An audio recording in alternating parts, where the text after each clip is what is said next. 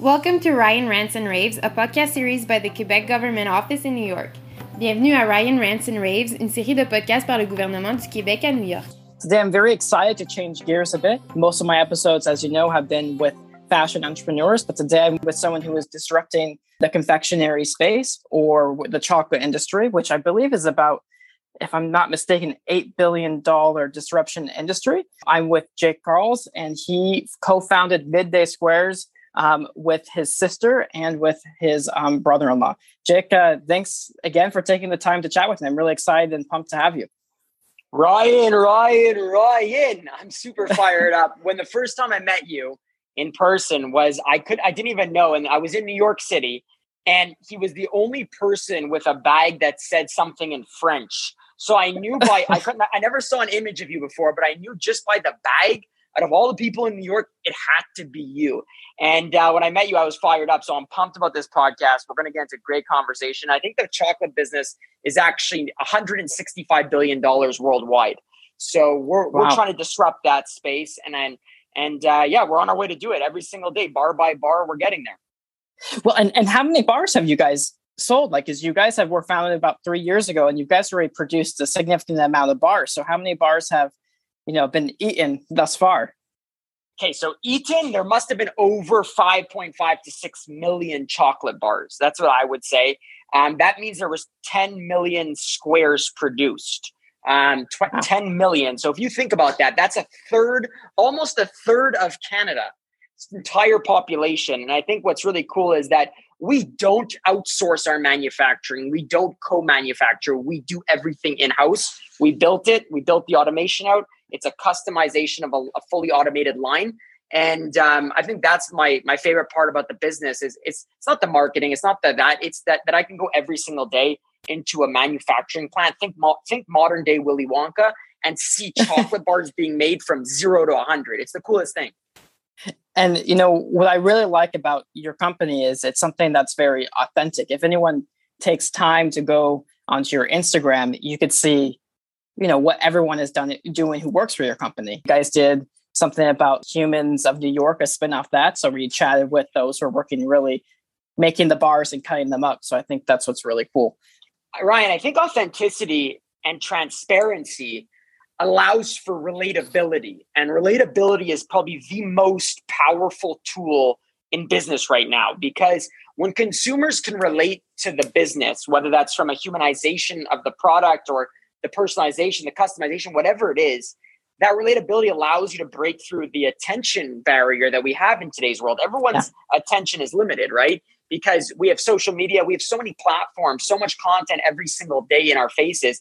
The only thing that sticks through is the one that's authentic, because authenticity, again, relates to our human life.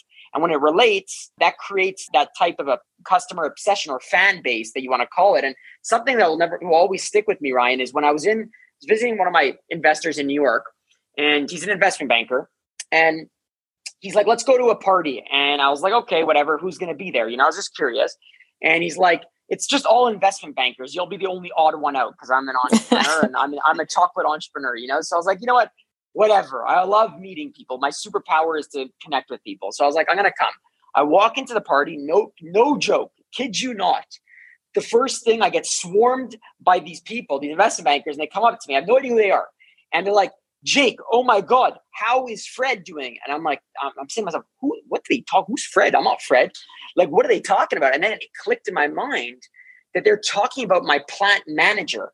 Fred was on our Instagram the week before. He had a breakdown with all the overwhelming stuff that was going on. And we showed that authenticity from it. And they related to Fred. And it was the coolest thing that, they were able to relate to a character part of the Midday Squares journey. And I think that's where the future of storytelling and marketing is moving to.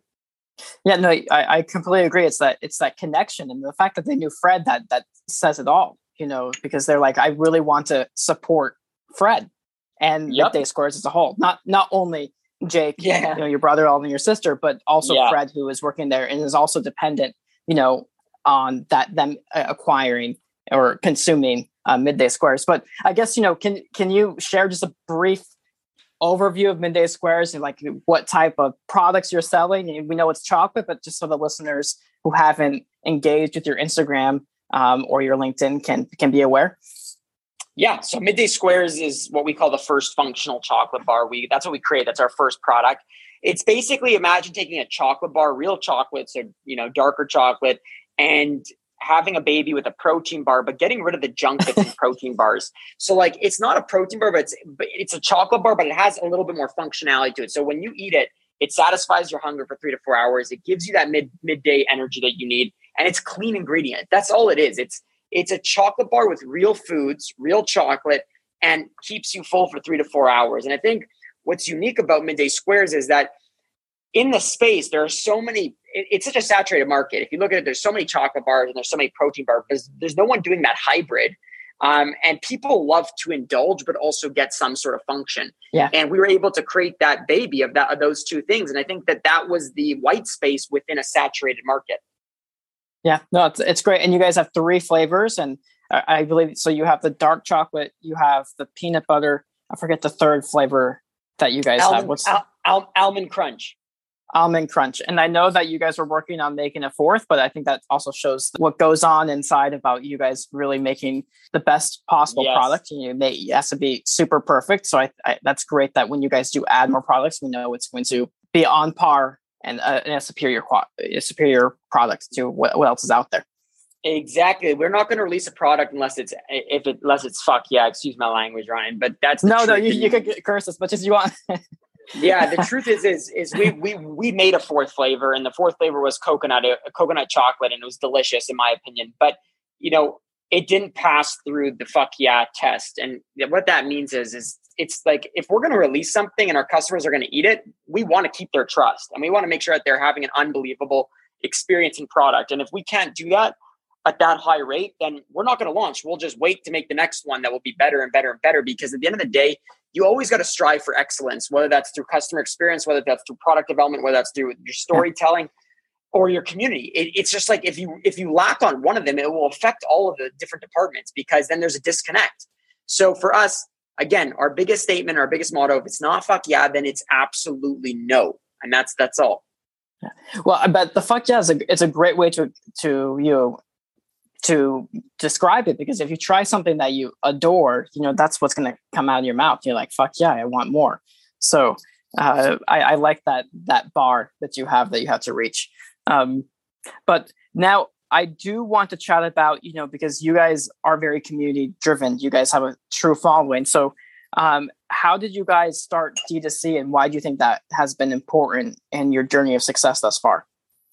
So yeah, D2C has definitely been great for us, because it allows us to, it's almost like a marketing tool. It allows us to get customers product quickly, and if they don't want to go to a store. But the cool part is we control the experience. So for example, we send a Polaroid picture of the 3 of us, we might 2 partners, with a handwritten custom note to every first-time customer. That allows them to feel that humanization beyond just having a good chocolate bar, right? And it's actually, we're a 45% D2C business, 55% retail wholesale. And we actually want to move closer to a 70-30 business, 70% retail, 30% D2C, because retail, believe it or not, in our opinion, is still the powerhouse and is still the most dominant. I think D2C is great. And if you don't have an omni-channel approach in today's CPG world, you're in trouble. But for us, being 45% is quite high. So yeah, we started it. It allowed us to control the experience. It allowed us to get buzz on Instagram right off the bat. And we use models like influencer marketing. We use Facebook, Instagram marketing, YouTube, Google. And it drives traffic not only to our website where they'll buy the product for D2C, but it actually drives it to the store locator page, which is where our retailers are at. And we're seeing about 8,000 to 9,000 unique customers on that store locator page per month, which is a lot, which means over 100,000 people are looking for stores to purchase this product. Have you found that when you're chatting with the retailers that it makes a difference to the fact that you have such a large following on your D2C channels? Yeah, what's interesting is a lot of the time we're seeing that the buyers are finding us through the online marketing and the buzz and the hype about the business. And then they're like, oh, wow. And then, they're pumped that we're half business, because it actually drives more awareness to their stores from new customers because of our following, right? Because of our deep community. So I think it's been an advantage for us. They see us showing our reality show online, and it goes, sometimes our stuff gets 50, 100, 200,000 views. Those are a lot of people viewing our stuff, so you could just imagine why we invest so much dollars into telling the story and then using that on the, the marketing side for e-com. Yeah. And, I think as a buyer, if I were buying their shoes, it's something more like it puts an ease to them because, they're rated about what the sell-through is like. So they know that there's already a following, then that they mitigate the risk that way if they proceed with the buy. So what we do is we do two things. We get their attention through the social media, the storytelling, the marketing, and then they fall in love with the taste of the product. But then we have fact-based selling. So we show them the turns, the sell-throughs through other types of stores and how high they are. And that's why we're not in every single store. We don't want to be everywhere because we want to focus on depth of each store. We want to be the number one in the set in each store that we sell it, meaning we want to be way above the average and have a lot of turns, right? Because we're a fresh product and we live in the fridge, our shelf life's not 2 years, it's 90 days, which is 3 months, which isn't that long. So our focus every single day is when we open up a retailer, we push the volume to the highest in the retailer so that we could sell. Then we move on to more as we know that our awareness goes up. That's how we do it. It's a good way to approach. I think it's great. But you've already mentioned about CPG and how you guys are kind of changing the landscape. What do you think the future of the CPG industry is, and how does Midday Squares respond to that future and how they are a part of that future?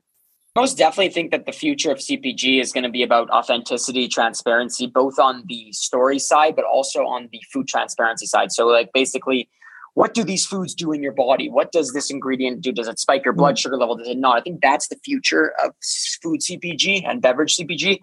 But I do think that from a branding standpoint and a community standpoint, if you're not going to go build a community, you are in trouble. You are in big trouble because community will drive everything. It will drive the sales. It will drive the other companies off the shelves and putting your product in there because of the demand and that your army wants that. So for us, we believe that if you're not onto that now, if you're not building that transparency or that real connection between the customer where it's not a transaction, it's more of a relationship and it's like you're breeding fans instead of customers, that's how you're going to win and get to the top quickly, very quickly. Yeah. I mean, that's how you guys have sold so many bars in such a short time and, and are moving forward. And I know I'm touching upon this again, but like I mentioned, the authenticity that you guys do. And even like recently, there was 2 stories I saw on your Instagram. One was the recent lawsuit that you guys were served by Hershey Kellogg's. And then the other one was when you guys had a backlog and it showed like how much sweat and tears you guys have put into the business, which I think is an amazing thing for the consumer to see that, you guys are 100% for the company. Yeah, no. So for us, we had some stuff, we had cease and desist sent from Hershey's and Kellogg's for packaging stuff. And a lot of drama happened from there. And, we shared the authentic story of how much that changes the business and does things. And that type of authenticity allowed us to have our consumers get behind us and believe in us and be like, yeah, this is crazy. This is actually what happens. This is what actually goes into a business. And this is what actually goes into entrepreneurship. And that, again, creates more customer obsession because what it does is it creates more fuel to them to want to support. And when they want to support more and more and more, they do more and more things for you as a business. And it's a two-way road, though. If you're not going to give the customer that respect of being true and authentic, in everything you do, whether that's if you fuck up, make a mistake, or you're not going to get the way back from them. You need to have it's almost like a partnership with your customers or your fans, whatever you want to call it, your guests. So for us, our way of doing that is to be so real and raw that they know exactly who we are. They see us on the street, they say hi to us because they know us, and they feel like they're a best friend or a family member, not so much a customer. So when they go in that grocery store and they see 30,000 other different products and they see Midday Squares, it shines bright like a diamond because they're like, oh, I know Jake Nicolez and the Midday Squares team. I love them so much, and I'm going to grab their product. They no longer just see, oh, that's a healthy, amazing chocolate bar. No, they see the human side of it and the purpose and the raison d'être. And I think that that's where we're going to win at a very rapid rate, and we're way ahead of the pack in this. And for us, we have a saying, Ryan, where when we're on the side of the majority, you got to think and look at what's going on, because we don't like to be on the side of the majority ever. We don't like to be where the herd is. We want to build our own path that's unraveling as we go and unknown, and I think that's what makes Midday Squares so magical.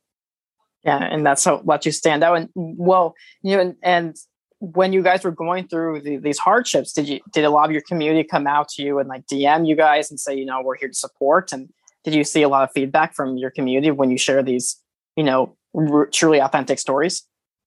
Oh my God, the thousands of comments and messages and this getting behind us, believing in us, firing us up and supporting at the highest, like things that like your family would do for you during hard times, So I think that creates something very special. And it creates a bond that is priceless. You can't pay for it. You can't buy that bond. It's impossible. So for us, it's like whenever we have crisis, because here's the thing, we don't only show the good, and that's why it works, because we show the good and the bad and the ugly.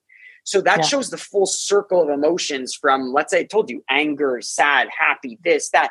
And again, it all relates back to relatability. Other entrepreneurs are going through the exact same problem, for example, during those seasons assists, and they could see and they could feel and they could see that someone else is going through it, and they can understand, they could feel good. And a lot of companies reached out to us and said, thank you for doing this. Thank you. Just thank you. And I think that's the power of building something real. And if you look at the public market, the stock market, if you look at companies like Saputo, Kellogg's, Hershey's, all these big CPG conglomerates, they're trading at a multiple between 1 and 3 times top line revenue, maybe 4 if they're lucky.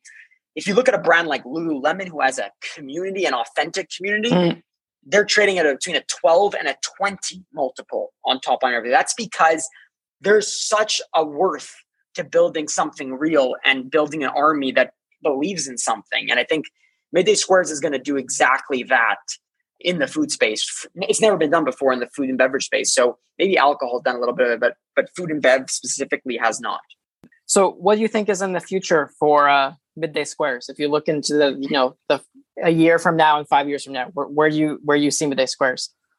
We want to be on the hill next to Hershey's. That's the goal. It's not to take them down. It's to be a modern day chocolate conglomerate. Yeah. And what I mean by that is we want to be the acquirer. We want to start acquiring brands, not be acquired. And something unique about that is that we believe we really have a way of doing it through chocolate snacks, different chocolate snacks that are functional, plant-based, real foods, real chocolate, and a great real community behind it. And I think we'll be able to get right next to them and show that there's a way of winning by being yourself. Yeah. And true to yourself. Great. And plant-based and good for you as well. It's good chocolate for you. So, and now what I would like to close on with you, Jake, is, let's talk about Montreal. Do you have anything to say about Montreal with the province of Quebec? I know it's your product is made in, the good old province, but anything else you'd like to add? Montreal, Quebec has gotten behind Midday Squares and supported Midday Squares in many ways, both from a consuming standpoint, from a financing standpoint, from a lot of different things. We manufacture everything here. Our HQ is here. This is our backyard, and people from Quebec are super collaborative for, companies from Quebec especially. And people from the government, for example, like yourself, have been helping us out in terms of growing in other countries and doing things. So I think, I think that's something special, is that Quebec has a lot of opportunity and aid for entrepreneurship. It's just, you got to go look for it. And once you start building something, Quebec gets behind Quebec businesses to go global. And that's our goal. Is Saputo built a business here in Quebec that is globally top 3 in their space. We're going to do the exact same thing for chocolate. Imagine Hershey's Pennsylvania is called Hershey's Pennsylvania because of Hershey's.